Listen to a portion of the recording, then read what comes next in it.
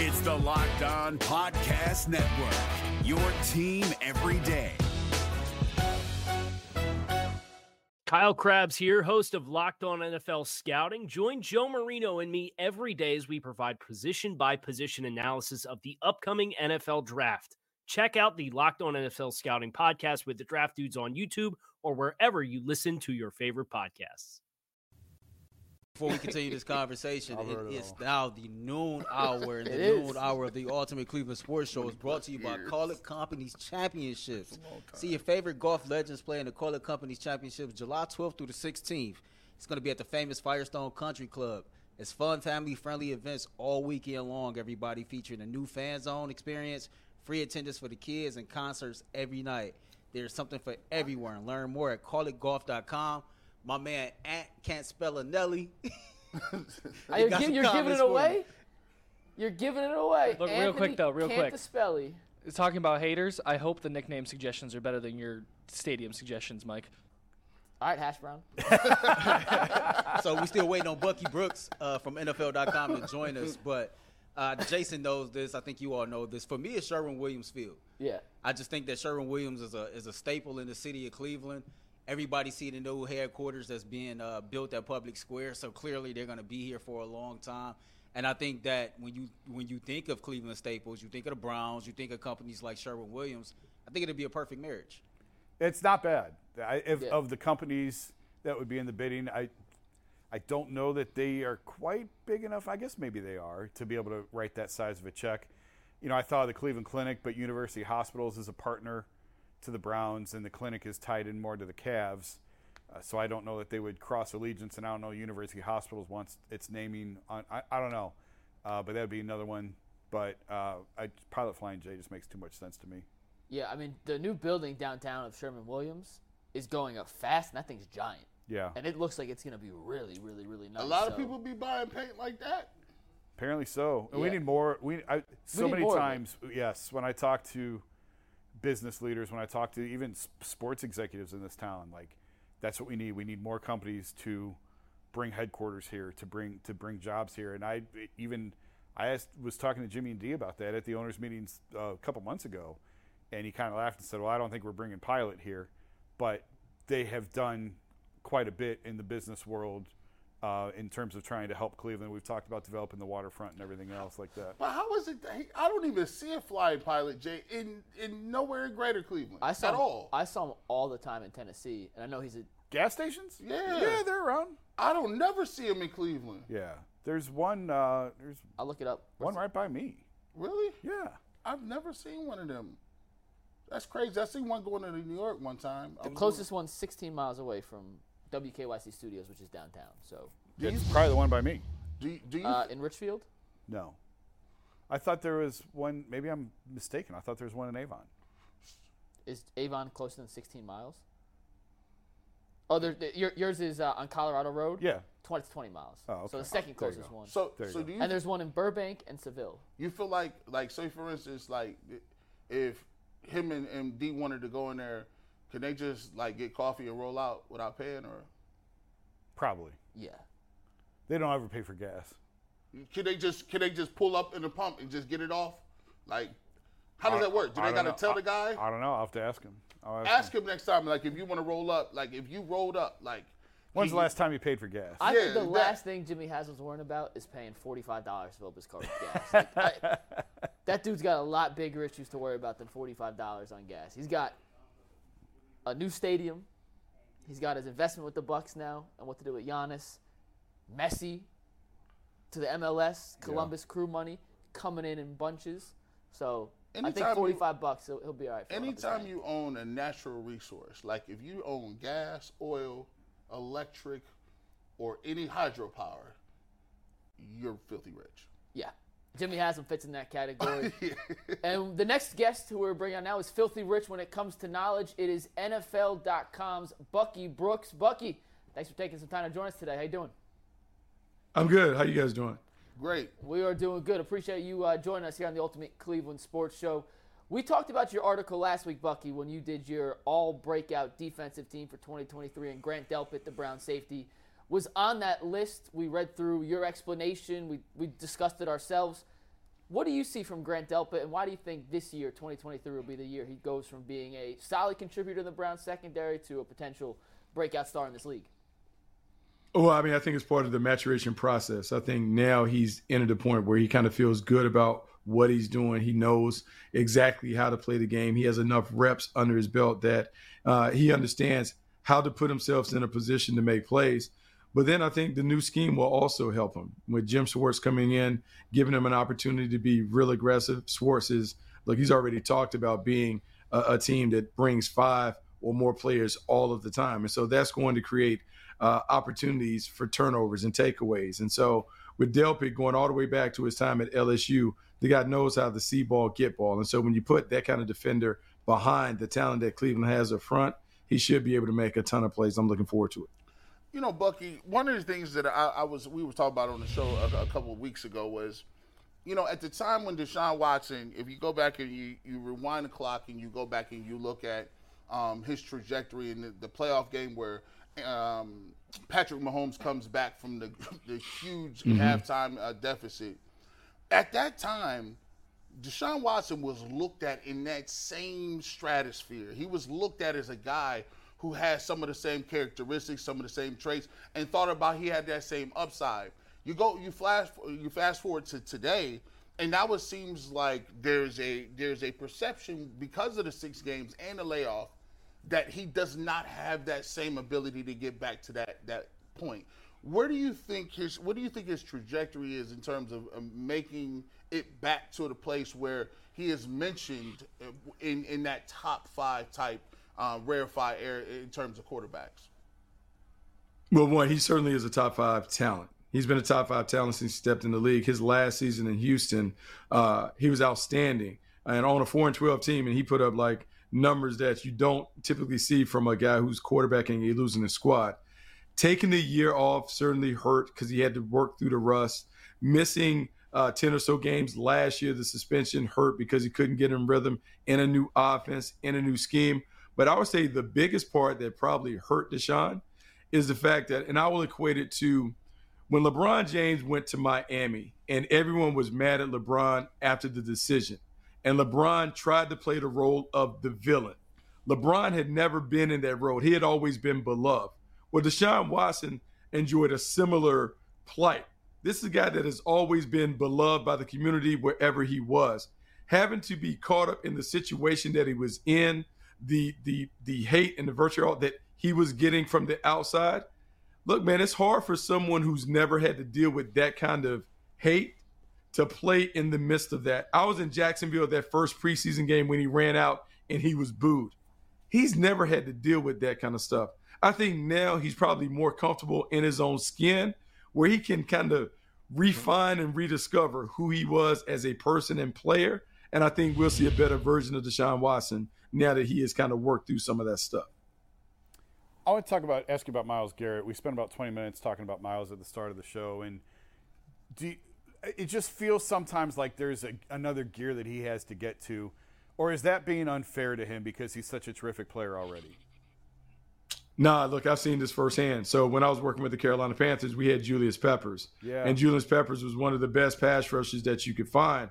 But we always wanted more because he made the game look so easy. And I think sometimes what you do is you don't appreciate how talented the player is that you have because you're always hoping that they can give you even more than what they're giving you. Myles Garrett is a superstar, much like Julius Peppers was. And so the thing that you're talking about, I mean, I'm looking at the screen, he has 16 sacks. Yep. And we're talking about what else could he do? Yep. I just think sometimes when guys are so talented and it make it look so easy that you feel like they haven't completely emptied the bucket, well, maybe he's just that talented and maybe he is just able to get his business done without exerting the kind of energy that it takes others to do half of the production, half of the performance that they're able to give. If you're looking for the most comprehensive NFL draft coverage this offseason, look no further than the Locked On NFL Scouting Podcast. Join the draft dudes, Kyle Krabs and Joe Marino, as they go position by position through the NFL free agent class and into the star-studded crop of college stars who will be selected in the 2024 NFL Draft. If you want to know who your favorite NFL team should be adding to its roster, you need to check out Locked On NFL Scouting, available on YouTube and wherever you get your podcasts. Part of the Locked On Podcast Network, your team every day. That's a great point. And Bucky, we were talking about Miles earlier. We were going through the numbers of where we thought it would be a successful season or a disappointment in terms of sack numbers. And we all sat up here and was like, well, if he doesn't get 16, it's a bad season. It's a disappointment. We look around the league. And that's insane. One guy last year had more than 16 sacks. Nick Bosa had 18 and a half. And that's just the bar he set for us. Speaking of bars and expectations, though, we here in Cleveland, and I know we come from a fan perspective, think the Browns roster is supremely talented. One of the best top to bottom 53-man rosters in the league when they end up making cuts and coming at all the different position groups. There's only one that I think we look at and say it might not be at least league average or better. From an outsider perspective, do you think Cleveland has one of the more talented rosters in the NFL top to bottom? Oh, yeah. I mean, I think that's been the thing. And I think that's why everyone was a little surprised and perplexed last year when it didn't kind of play the way that we thought it would play out. The suspension certainly was a part of that. But no, the expectations in my mind are that the Browns will be one of those dark horse contenders that emerges. We've seen it the last couple of years. We saw Jacksonville kind of rose up. We've seen it in previous years where the Cincinnati Bengals came out of nowhere and became a Super Bowl team. The Cleveland Browns should be in that kind of conversation. When you look at the talent that they have offensively, from the offensive line to the running back in Nick Chubb to the playmakers they have on the outside to Deshaun Watson, if he returns to form, they have enough offensively to get it done. But I think the defensive part is where you have an opportunity to take this team from good to great. And what Jim Schwartz is able to do with the people that they have. Za'Darius Smith picking him up was a huge get because now you have a veteran presence opposite of Myles Garrett, someone that kind of understands how to play the game, someone who's going to buy into the stuff. We heard the stuff get sideways a little bit with Jadeveon Clowney. Well, now you have a defensive front line that can do it. Secondary's loaded. You have playmakers at the second level. So, yeah, this team should be a team that you talk about 10 or 11 wins at a minimum based on their talent. And then it's about putting it together, getting hot at the right time, and playing great football down the stretch. You know, when we look at the AFC, we talk about the roster and how great the Browns roster looks on paper. However, you go down and you look at the other AFC teams, and, I mean, I've never seen a collection of quarterback play. Like, I mean, you look at from the top of the, you know, the food chain with Patrick Mahomes to even guys that you're looking at, you know, with Derek Carr and guys like that are very capable of winning games and putting up numbers. Just right now in context, how good is this quarterback, you know, class and quarterback, you know, conference in totality when you're talking about the AFC? It's hard, man. It's tough. It is going to be tough because it's an arms race in the AFC. When you think about the quarterbacks that are just there, we can talk about Pat Mahomes, Josh Allen, Joe Burrow, Justin Herbert. Trevor Lawrence is there. Somewhere you got to throw Aaron Rodgers in the mix. Tua Tagovailoa, when healthy, has been in that conversation. Russell Wilson is expected to bounce back under Sean Payton. We talk about Deshaun Watson. I mean, we're talking about everywhere. There are all these quarterbacks. And so, man, the gauntlet that you have to run through to climb to the top of the AFC is tough. And you not only have to have a quarterback, but you got to have the playmakers and the defense to go with it. So, yes, it is a very competitive deal, a very competitive landscape. And so everyone who's kind of predicting who's going to be whom is really hard to see because when we play it out, I mean, it's crazy. And I didn't even mention Lamar Jackson. That's how crazy it was. I didn't even mention Lamar Jackson. So just think about all of those quarterbacks that we're running down and how, man, you got to be in line. If you don't have a quarterback, you don't have a chance in the AFC. So when you mention all these teams and all these quarterbacks, somebody's going to fall. Somebody's going to not meet expectations. Is there a team in your mind in the AFC that is most vulnerable to disappoint? I would say like the hype around the Jets, I would be careful.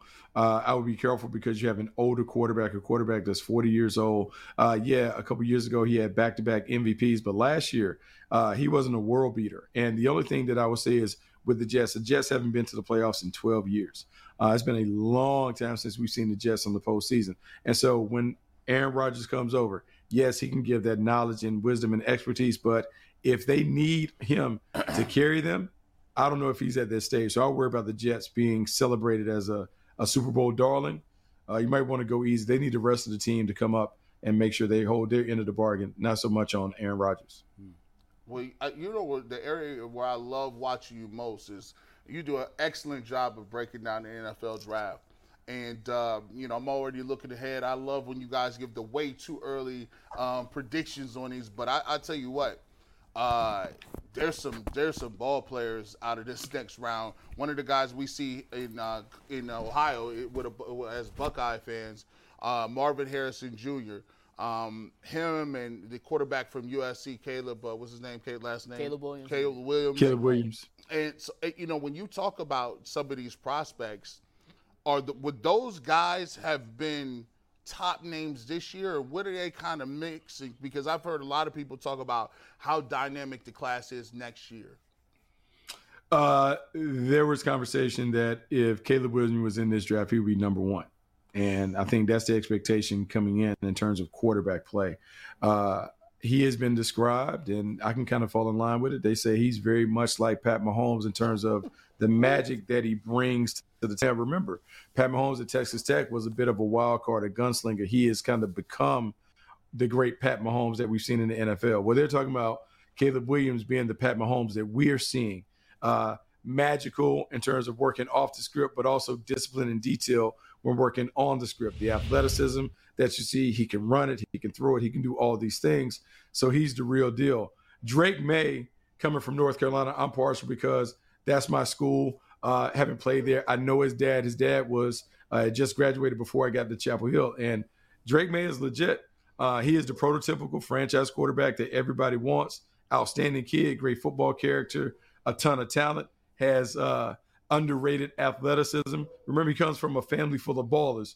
His older brothers played basketball. Luke May played basketball at Chapel Hill. He had another brother play baseball at Florida. So he gets it and thrives on the big stage. And so those quarterbacks are excellent.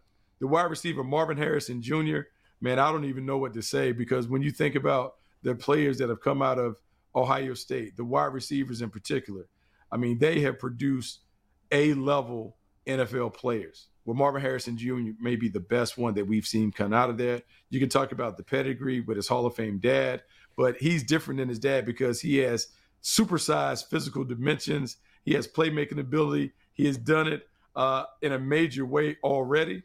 This year should be fascinating to watch him continue to grow. Man, people loosely talked about him being a top 10 last year when you just laid eyes on him. Maybe he's the next wide receiver that we go into the top 5. For anyone out there who doesn't know, and I just learned this right now, I didn't realize Drake May was Luke May's little brother. Like Luke May, the guy with the game-winning shot in the national championship for UNC. I didn't realize that was his little brother. Yeah, that's his little brother. I was this minute old when I found out. For anyone out there that doesn't know, Bucky, you played in the league for 5 different teams. You had 2 stints in Green Bay. You were a defensive back. And we had Greg Newsome, the Browns defensive back, on the show earlier this week. And he talked about the scheme change between Joe Woods last year, Jim Schwartz this year, how Jim Schwartz has him playing in all these different roles. He didn't like playing in the slot last year because he was essentially a run-stopping guy, and he's more of a pass coverage guy. From your experience in the NFL, how much can a defensive coordinator, and schematically speaking, change the way certain players are utilized, especially in the secondary for a guy like Newsome or Denzel Ward or Martin Emerson Jr.? I mean, it can matter a ton. It depends on the philosophy of the coordinator. Look, man, this game is about players, not plays. Your job as a coordinator is to take your players and put them in the best spot where they can make all the plays. And so whatever playbook that you bring to the table, that's great. You have to take the scheme that you want to use, but you want to make sure that you're enhancing the skills of the talent that you inherit. And so when I look at the secondary and Denzel Ward and Newsome and those guys, like, talented enough to do a bunch of different things, whether it's man, whether it's zone, playing inside and outside. Sometimes for high-end players, you got to challenge them in a different way. And if you give them a little more ownership, it makes them respond at a higher level. And so I would assume, because Jim Schwartz has been around great players for a long time, he's going to challenge those guys to kind of up the ante a little bit, put a little more on their plate, maybe have them take some ownership in the play calls, some automatic front end coverages where based on the formation or the team they're playing, they may check the certain things upon sight. So that allows the players to have more ownership, and normally you get more buy-in. You get more buy-in, you get better production. Bucky, I'm just wondering, obviously it feels like there's a lot of pressure on everybody in Cleveland to win this year. Kevin Stefanski, Andrew Berry, there could be a lot of changes if this thing goes sideways. Around the league, what's the view of Kevin in terms of a head coach? I've become sort of the Kevin apologist. I really like him. I think he's really good. I think he's gotten the most you can get out of the quarterbacks he's been given. But I'm just wondering the temperature of him around the league. How is he viewed? I mean, I think everyone views him as a solid coach. Obviously, you can't have the success that he had early on without being a solid play caller and organizer and those things. Now, what everyone wants to know is, does he have the ability to take a talented roster and make them a great team? That is hard because you can have all these talented individuals, but can you get them to play together? Can you keep them in line? Can you make sure that everyone's getting the ball when they need to touch it? Is Nick Chubb getting his touches? Amari Cooper? What about David Njoku? That's a lot to manage as a coach. And then when you're the coach and you're the offensive play caller, do you have enough about you to also pay attention to what the defense is doing?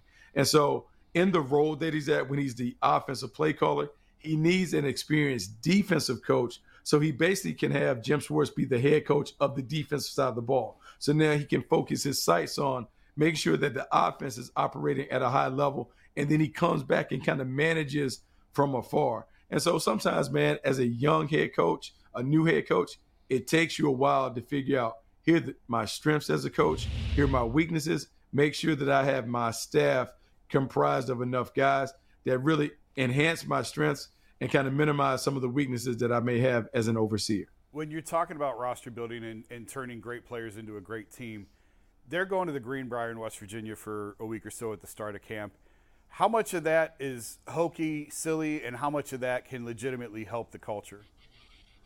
It can legitimately help because what you're trying to do is eliminate the distractions. And so we all love our families and all that other stuff. But what you want to do is, as you're building the team, you want guys to have to spend that time together 24/7, being around each other, figuring out how people tick, having those intimate conversations in meeting rooms about your why. Why do you play the game? What is it bigger than just the check? Can you get everyone to kind of buy into this stuff that you were trying to do in a high school level, but now you're doing it with pros and you're doing it with grown men? And so sometimes you want to get away from everything so you can go back to the essence of why you play the game and why you're putting the team together so that guys can play for one another. Because if they're willing to play for one another, that connectivity, that continuity, that chemistry can lead to a lot of success.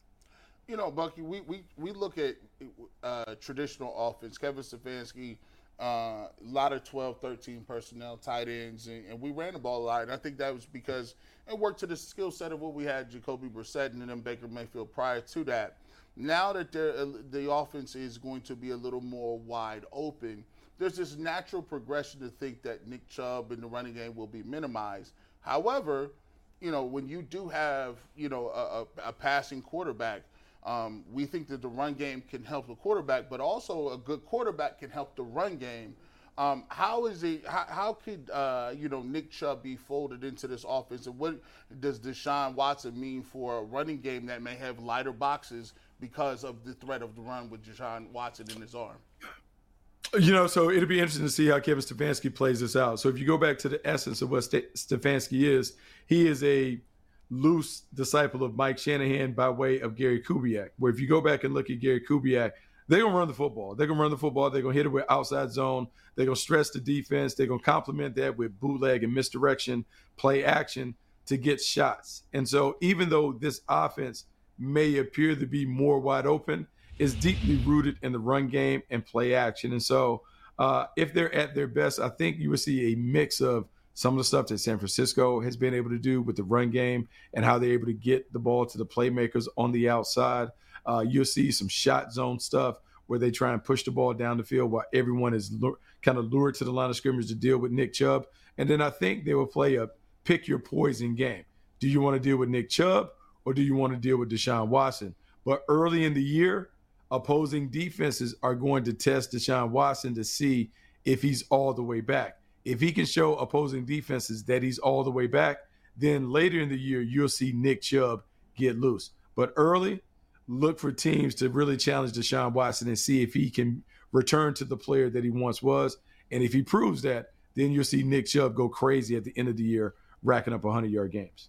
Bucky, we got 2 questions left. The first one comes from our producer, Hey, Bucky, first off, man, thank you for joining us on the Ultimate Cleveland Sports Show. You know, we professionals around here. We don't do fanboy activity, but I got to give you your flowers. You're one of my favorite analysts, man. I have a lot of respect for your work. I can see the passion. I can see the integrity that goes into everything that you do. So it's an honor to have you on our show. Speaking of your work, can you tell us about the Move the Sticks podcast? I haven't had a chance to watch the episode from or listen to the episode from yesterday about the top 10 corners, but how much fun are you having doing that podcast? It's been great. You know what I'm saying? Like, DJ and I go way back. We were scouts together, like, when I was just in the business. And so we had a friendship. That friendship has kind of played out on wax with the podcast. And I think now, because we have so many years together, we can finish each other's sentences. And the great thing is we can have disagreements in terms of team building philosophy or the way that we view players, but we always are able to kind of give different perspectives. And so, look, man, I like the podcast space. I think we've done a really good job kind of finding our lane. And so I expect us to continue to do great stuff. But no, it's a ton of fun to be able to talk about the game, to talk about it and take some of the stuff that we've learned from great coaches, great executives and team builders and kind of share with the masses. I think that's been the best part of the gig. Yeah, Earl's right. The Move the Sticks podcast with Bucky Brooks, Daniel Jeremiah, one of the best in the business and one of the most entertaining podcasts. Bucky, thanks again for coming on. We'll get you out of here on this, but we had this discussion, I would say 3 weeks ago before the show, and it's a bunch of guys who did not play in the NFL. Tyvis wasn't here, so he did play, but he wasn't here.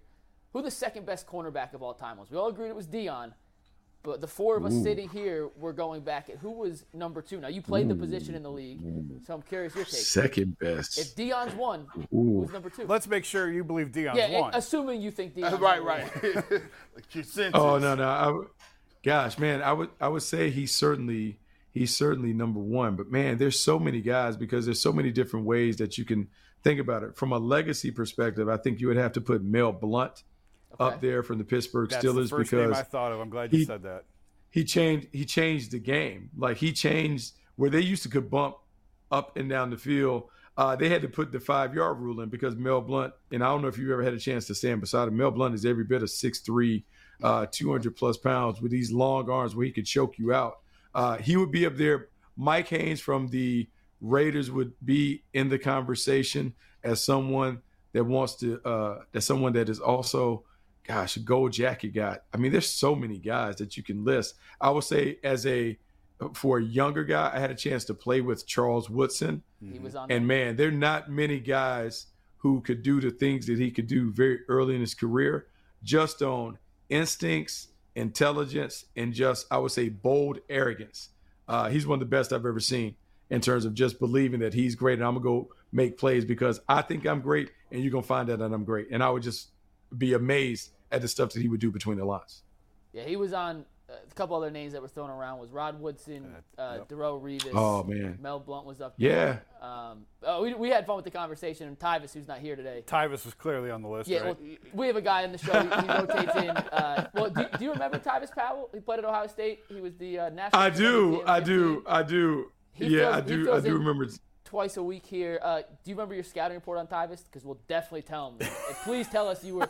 In his mind, he was the number 1 overall prospect in the class, and he was a travesty he went undrafted. But I wish that I could pull out an old report on Tyvis. I don't have a report, but it's funny because here's the thing, and I can agree with Tyvis.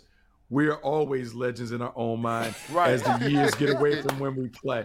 Like it is always great. The only thing that brings you back to reality is when you watch those old highlights and you look at those big old shoulder pads and you're like, you know what? I might not have been as sweet as I thought, but I'm going to let people think that I was a great player back in the day.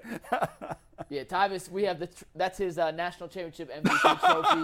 Yeah, in studio. In studio. He doesn't let us forget that. In studio. Yeah, so Tyvis is a great guy. Unbelievable. That's unbelievable. Yep. That's an unbelievable flex. I'm gonna bring my trophy and drop and just left it. Unbelievable. Yeah, It's like I don't even need this. I got replicas. This is just one of my trophies. It's like his business card. He's on 2 days a week, Bucky. We do 5 days, 10 hours a week. He's on 4 of the 10 hours, but we cannot do a show without his trophy in the background. Bucky Brooks, the legend. Thank you for coming on. Appreciate you, Thank you, Bucky. If you ever want to come back, Hey, man, thanks for having me, It was guys. an honor. Thank you, man. Hey, appreciate you, man. Thanks so much for having me on, guys. Awesome. Thank you, Bucky. Man, He's great. He's phenomenal. He's great.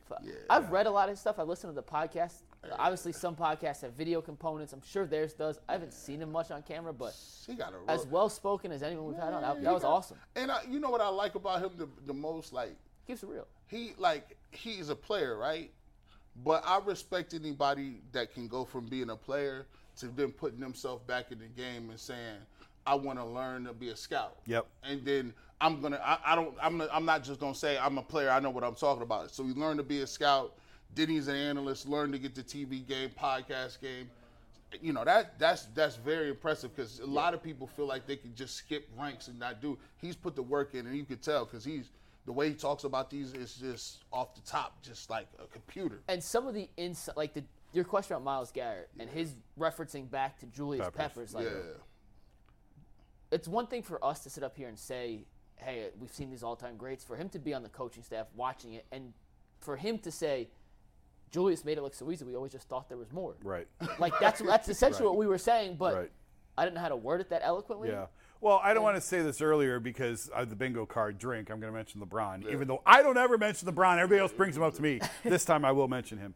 That's what he always got annoyed about because I remember I went at him in Indiana before one of the playoff games his last year, and I said, you're not giving that. Like, you're pouting over the roster. I don't know what it is, but you're not giving that.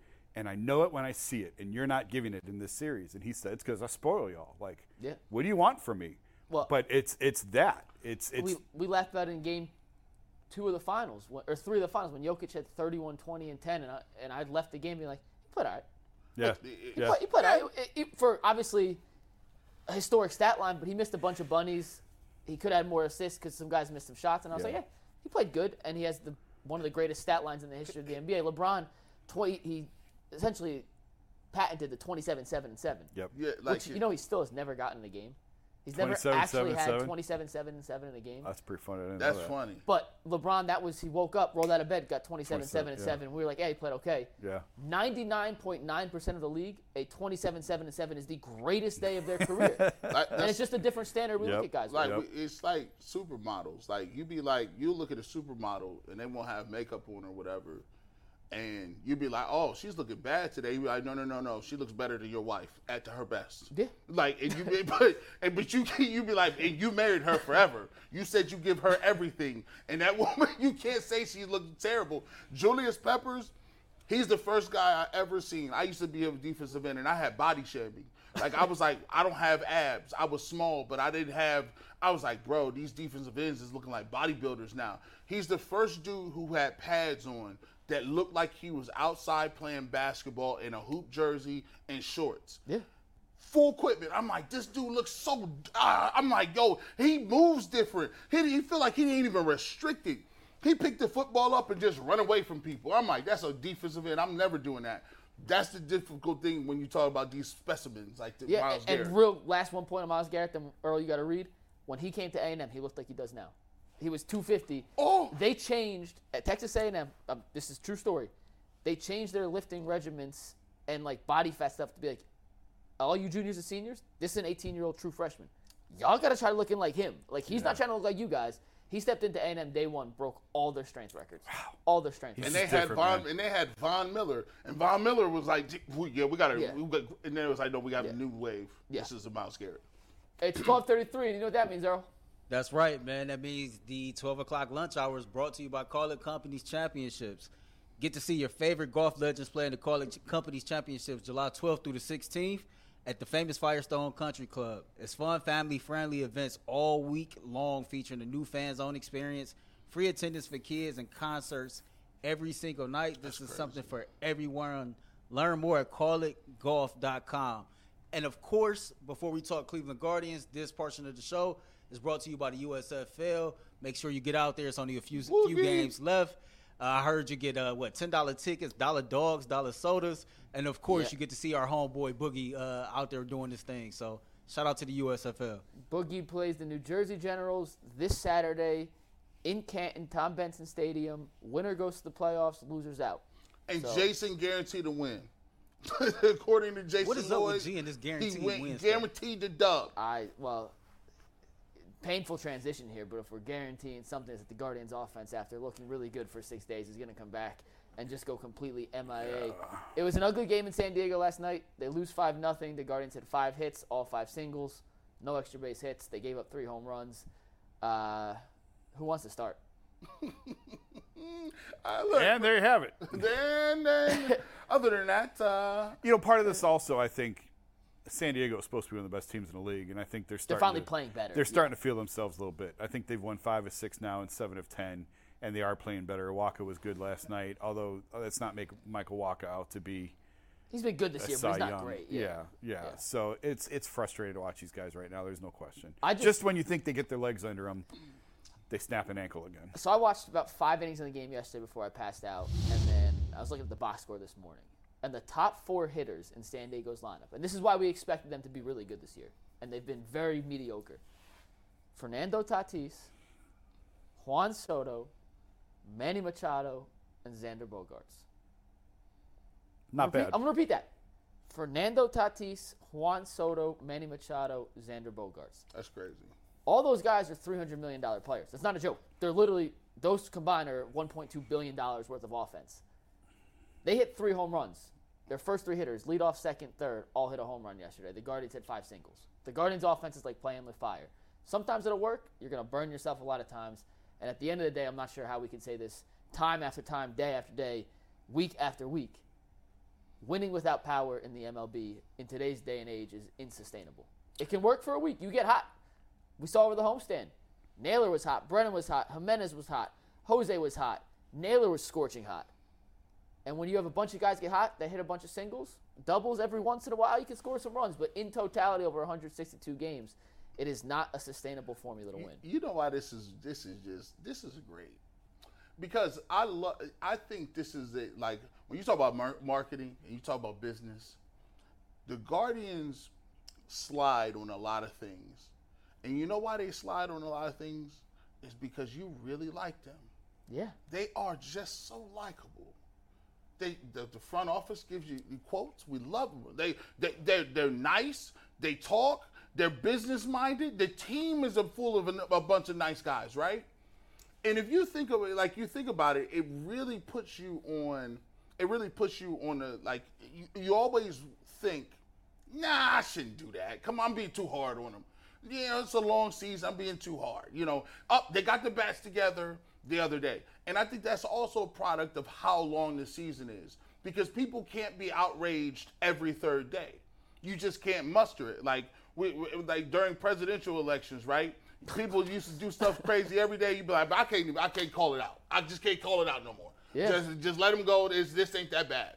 So you can't call out the Guardians bats every day. They just lose 5-0 and you kind of like, okay, well, let's see if they'll win tomorrow. And that's what they are. But it's brilliant. It's brilliant marketing. I love it. And so we have this conversation back in the production room after every show. How are we going to talk about the Guardians tomorrow? Right. And last season, we went back and looked at all our rundowns. We constantly do, what are we talking about today? And let's rewind a year, see what we talked about. We didn't talk Guardians every day. So it made it easy once or twice a week to be like, oh, their bats are going cold. We had Deshaun Watson and that whole saga. We had Baker Mayfield and that whole saga. Right. And we were a brand new show. We had like 6 guests a day. And we were like, oh, yeah, that's how we got through all this Guardians day-to-day talk. That's what because we didn't talk Guardians every day. And now I feel bad for Zach Meisel. I feel bad for the Guardians beat writers. I don't know how on a day-to-day basis, because nothing changes game to game. Like, they could be hot one game, and we come back, and are they World Series contenders? The answer's still no. And at least Big Nuggets, they had young guys last year that didn't expect to do nothing. Yeah. So when they overachieved or all of them played well, you still got that warm and fuzzy feeling, even if they weren't hitting a couple days. And the worst part, they're still going to win the division.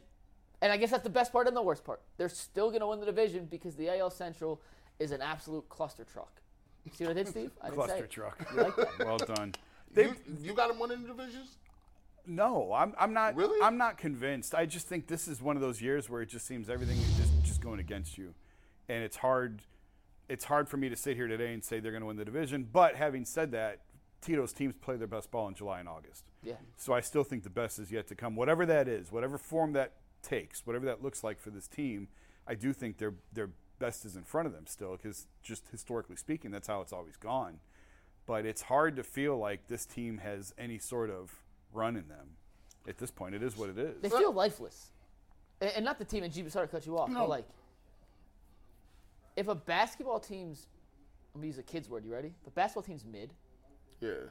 at least they have like that one guy you go and you could see LaMelo Ball. The Hornets were terrible, but like LaMelo Ball could put up a triple-double and be entertaining. Yeah. No one wants to see, or no one wants to go to a basketball game and watch Cody Zeller make layups. And that's honest to goodness what it feels like. You say they got a bunch of Cody Zellers? But they just got through to it singles, and the equivalent in single is a guy in basketball who doesn't dunk, doesn't shoot threes, and has like a halfway decent drop step and layup. Like Al Jefferson was an all-star. You could be really good and not be exciting.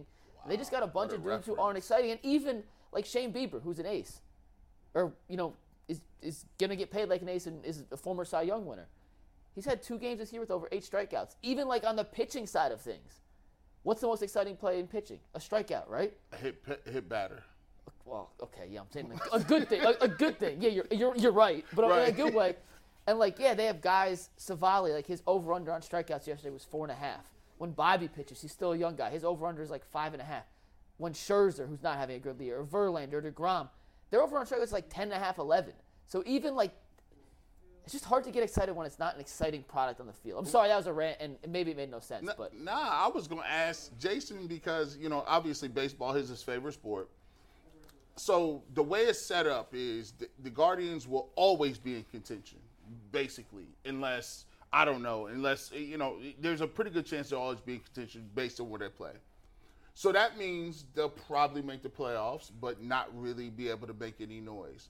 Will there ever be a time where you say, coming into that season, they got to win the World Series or make it to the World Series, or I'm going to be pissed? I don't think it's ever going – the way it's set up, I don't think there's ever going to be a time because there's too many things baked in the cake. The one thing is that they're not going to spend a lot of money. 2, if they do have a bunch of players that actually turn really, really good, they can't keep them. 3, the division is mid, and even if you do win a division, you still got to go play the monsters with all the bats and all the money. So is there ever a time you get this small gratification? It's like – it's just, I guess it's like, I don't know, going on a date with your cousin, but third cousin. I don't know. You had me until the last line. It's like I was following cousin. so well too. Yeah. I think, it's been 70-plus years since they won a World Series. Every year should be, this is the year to try and win the World Series. Every year. It's, 7 decades later. But I do wonder if payroll plays into expectations with this team because, the Cavs a couple of years ago, it was championship or bust. Yes. There's no doubt about it. If you don't win a championship, it is a disappointment. We're starting to get there with the Browns. What you mean? Look, to this year, this is the most pressure I've felt in a long time. Yeah, I don't know that it's championship or bust with the Browns, but it's be damn good. It's playoffs. Be damn good. Or yeah, bust, and with the Guardians, it's always viewed differently. And I think because baseball is its own beast with 162 games and with the fact that it's a little bit harder to make the postseason. I know it feels like the Guardians make the playoffs every year, but they really don't. Yeah. The White Sox should be better than what they are. The Tigers used to spend a ton of money. They really don't anymore. The Twins are what they are. But I think that you look at the Guardians and you go, well, they can't really compete with the Yankees and the Dodgers and these big spending teams. But yet you look at what the Rays are doing with a young roster in a smaller payroll. So it is possible. But I just don't think that we ever really view – in the 90s we did. In the 90s the expectation was a World Series. Mm-hmm. But it just hasn't felt that way. I agree for the last 20 so years it hasn't felt like it's championship or bust with the Guardians. And I think there's a lot of factors that go into that. You look at it's never like when the Guardians lose in the playoff, you don't get that. Like the gut punch you got from the Cavs, right? You don't have the same. Well, I think the Game 7 loss in 2016 was a gut punch to true Guardians fans. That one. Yes, there's a lot of Cleveland sports fans who are just Cleveland sports fans who were like, we had the Cavs. It sucks they lost, but we just came off a championship celebration. I saw somebody at Target do that same thing right now. But the thing is, but the true then there's hardcore Guardians fans who are devastated by 2016. And the thing with baseball and small market teams in particular is you have to have so many stars align at once. And you see it happen. It happened for the Guardians Indians in 2016. Happened for the Royals right before that. The Nationals. It's happening to the Rays right now, and the Rays have been able to sustain this for a couple years, which might be the craziest thing in all of sports, because you look at their lineup and pitching staff year to year, even from 2020 to 2021, 21 to 22 to this year, they're almost essentially different teams. They have found ways to replicate and repeat. It's witchcraft. Rinse and repeat. It makes no sense. It legitimately makes no sense how they just have guys in the farm system come up and immediately produce. But you look at, I'll use the Royals for an example, just because I know some of those names. But they had all these guys: Alex Gordon, Moustakas, Hosmer. They still have Salvi Perez. He's the only guy left. But those guys were all on rookie deals before they got their big payday in their prime at once. In Cleveland, you had Lindor on that situation in 2016. Give me some other names there. Brantley was like that. Who else got paid after? Frankie. Jose. Jose was young. So you have to have all these guys come together at the right time. Baseball is a year-to-year sport. There makes no sense why one guy hits 320 one year and then 215 the next. And like Jimenez, for example, it's not like he forgot to play baseball. It's just a lot of it's luck and habits and circumstance. So everything has to align this year so far through 69, 70 games. Things haven't aligned. Doesn't mean it can't. They can get hot for the last 100 games of the season. It's unlikely, or 90 games of the season, that everything's just going to snap on a finger and turn around. But in baseball with these small market teams, you have to be so lucky in the right place at the right time with the right people, the right manager. Everything has to break your way. And for the Guardians this year, it hasn't. Earl, what's up? So while y'all were out there discussing the Cleveland Guardians and the San Diego Padres, me and the UCSS family and Anthony, we back here having some fun, paying it forward. I want to shout out Phil, KR Thunder, Cody, and Grand Dog. We have had 16 gifted memberships, and the chatter is having fun, trying to figure out who's going to pay it forward to next. But Cody is putting the UCSS staff on notice. Earl of Pearl is the only one who's gifted memberships from the team. So yeah, we gotta have a chat about that. We gotta have a chat about that because there's some timing stuff that we've talked about that you're forgetting here, Earl. Cody, he will not be the only one, just timing wise. Earl, gotta have a little chat. It's more to come. Stepping out of line here. Come on. And listen, man, listen. It's more. But we appreciate everyone out there doing it. Y'all are the best. We appreciate the members. It's more to come here. So we're gonna holler at Jay and get to garnish some of his wages. And get some memberships. Jay need to sponsor 200 memberships in the chat. You guys. But speaking of memberships, he did not read the email this morning, Earl. You're killing me, bro. You're killing me, bro. Well, we appreciate y'all. Just keep coming back. That's all we ask for. But speaking of memberships, here's our video to let people know what they get when you become a UCSS member. Attention, all Cleveland sports fans. Are you tired of missing out on exclusive content and behind-the-scenes conversations? The Ultimate Cleveland Sports Show has got you covered. For less than $2 a month, you can become a starters tier member. You get custom emojis and badges that other people don't have. Or upgrade to the big-time coaches tier. For less than $5 a month, you get all the exclusive overtime content, things that those other suckers are not getting. Don't miss out on the Ultimate Cleveland Sports Show experience. God, I love Earl. Oops. Oh, my goodness. I have no idea what's going on. I'll tell y'all, hey, Earl's the best. We love the Pearl. Anthony Canispelli can't spell, but he's the best too. And I'm watching that promo, and do you guys remember Bull's beard? Yes.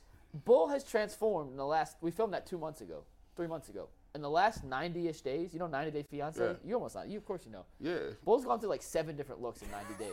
Yeah. He went from the scraggly scruff to the full-on beard to the porn stash to the clean shave. Yeah. Now he's back to the Baker, scruff. Shaving 3 times a day. Yeah, shaving all your weird facial hair. He had the Unabomber going.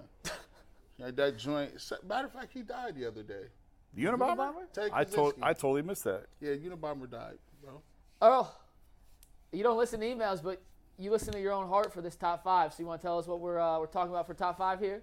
Yeah, it's time for the ultimate 5. And what I decided to do was put together who I think the all-time NFL players are that are not a quarterback.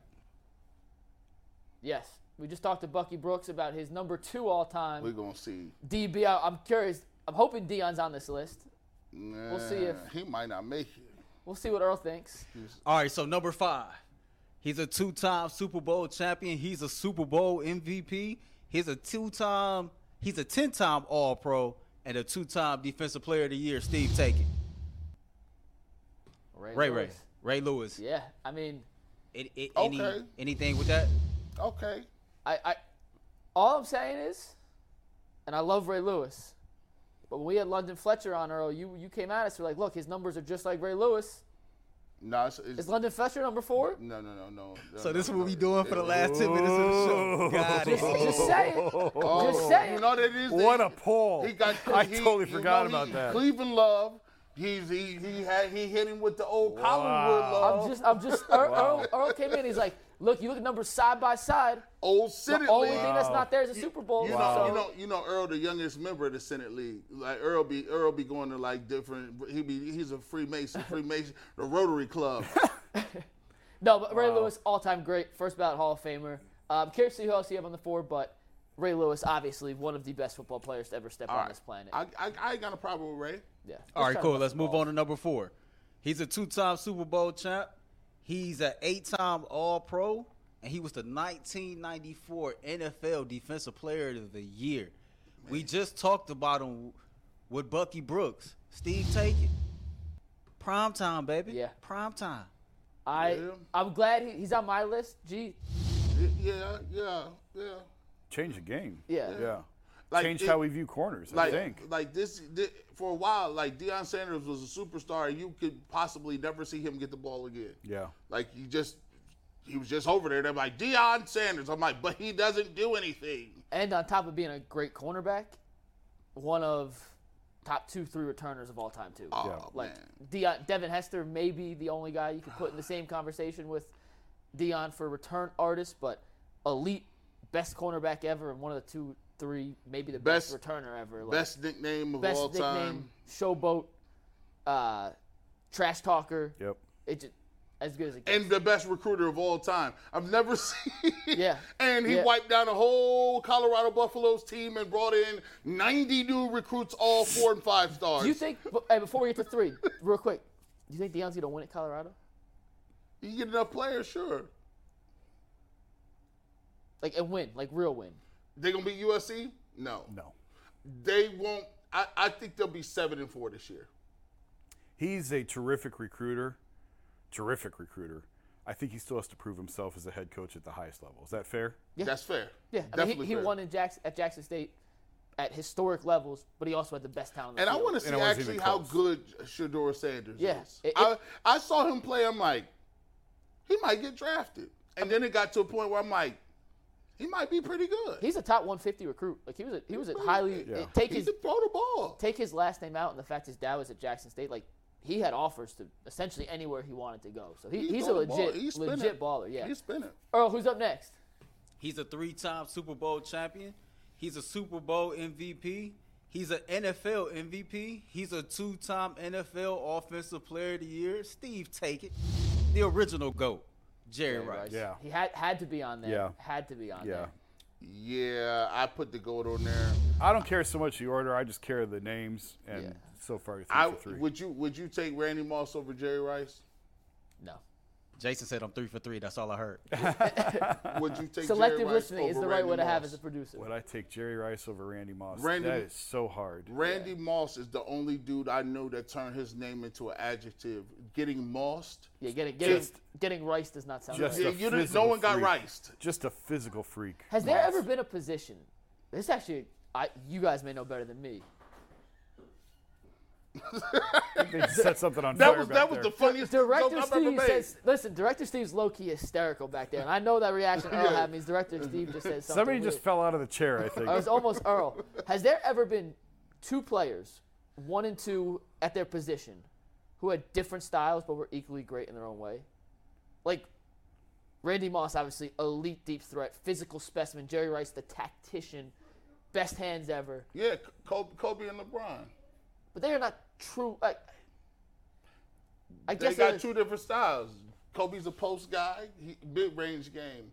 He didn't have that much athleticism. LeBron was big, freight train, but I guess like Barry Sanders, Jim Brown, you could say. yeah. Okay, that's a dumb question. Yeah. Sorry, next dumb question. Sorry.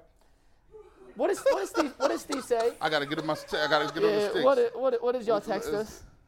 No one got Rice.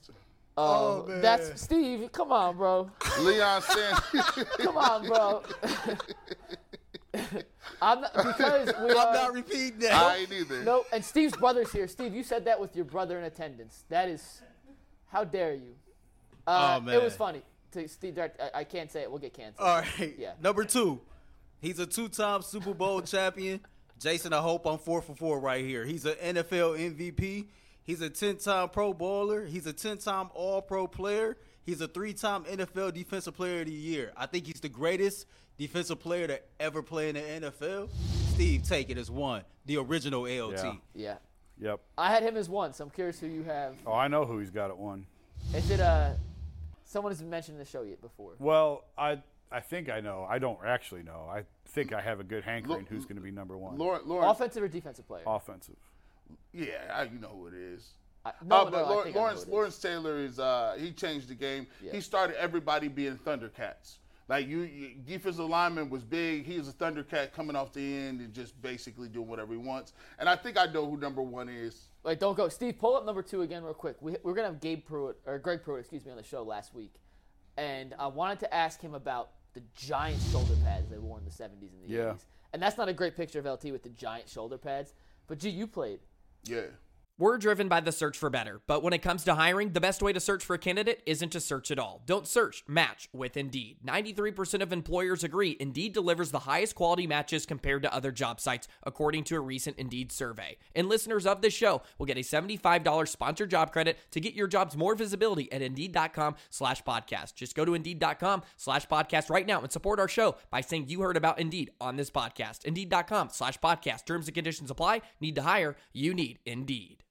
Was it hard to move when you had shoulder pads that were 6 feet off your body? Man, we had the crazy neck rolls too on the back of it, so I looked like somebody from the Monstars, bro. Like it was, I'm like, dang, you big right that, you intimidating. But yeah, the back then. Nowadays, the least amount. Like nowadays, it's all people only wear it's leg crazy, pads. yeah. Like, and you wonder why you hurt. They don't. We used to have butt pads, hip pads, side pads, all the pads. We had all of them, and it was terrible. And they used to always slide down because you didn't lift your legs. They just slide down like mayonnaise. I know what Jason was going to say. I read his dirty mind. You know I didn't say a word. Leave me out of this. You know when mayonnaise, you put mayonnaise on anything, it just slides off. Like it doesn't stick. I've never put mayonnaise on anything but a sandwich. It slides off. What else have you been putting mayonnaise on, G? Like, That's a very good question, Jason. You could put it on. You could put them on meat. See, this is why y'all try to get walked right into that one. Sure did. And Just mark it down. walked right into that. All right, Earl, who's your number 1 player of all time that's not a quarterback? The number 1 all-time player that is not a quarterback. He's an NFL champion. He's a 3-time NFL MVP.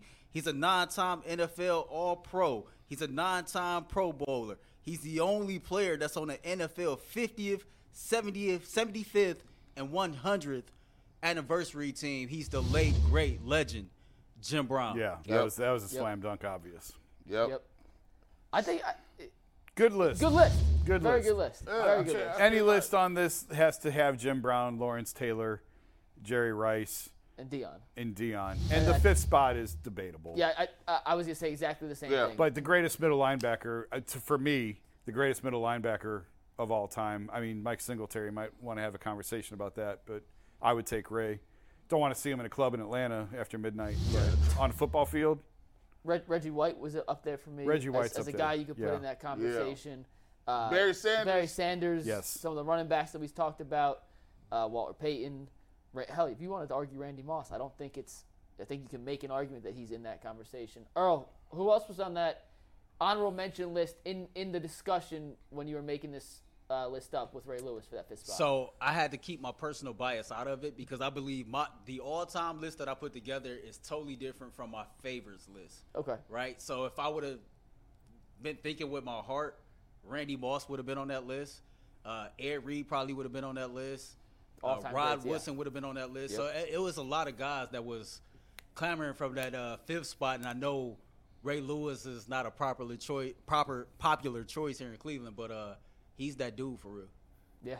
It's hard to argue that he certainly is in that conversation, whether he's 5, 6, 7, or wherever you want to put him. You got one more thing, Earl? No, we got 1 minute to go. Overtime is coming up next. Yeah, tell people the topic again. So the topic is McNuggets has a nickname. I have a nickname, which is Pearl. And we got to get the other guy that's behind the glass a nickname. He cannot just go by Anthony or Ant. We got to spice this up a little bit. We sent it out there to the community tab, to the UCSS members.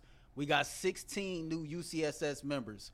Go in there as fast as you can and drop a nickname suggestion for one Anthony, the graphic man, Antonelli. Yeah, we got some good ones already. I can't see what else y'all come up with. That's it for today. We are back tomorrow, and we'll see y'all in about 3 minutes on Overtime. Peace.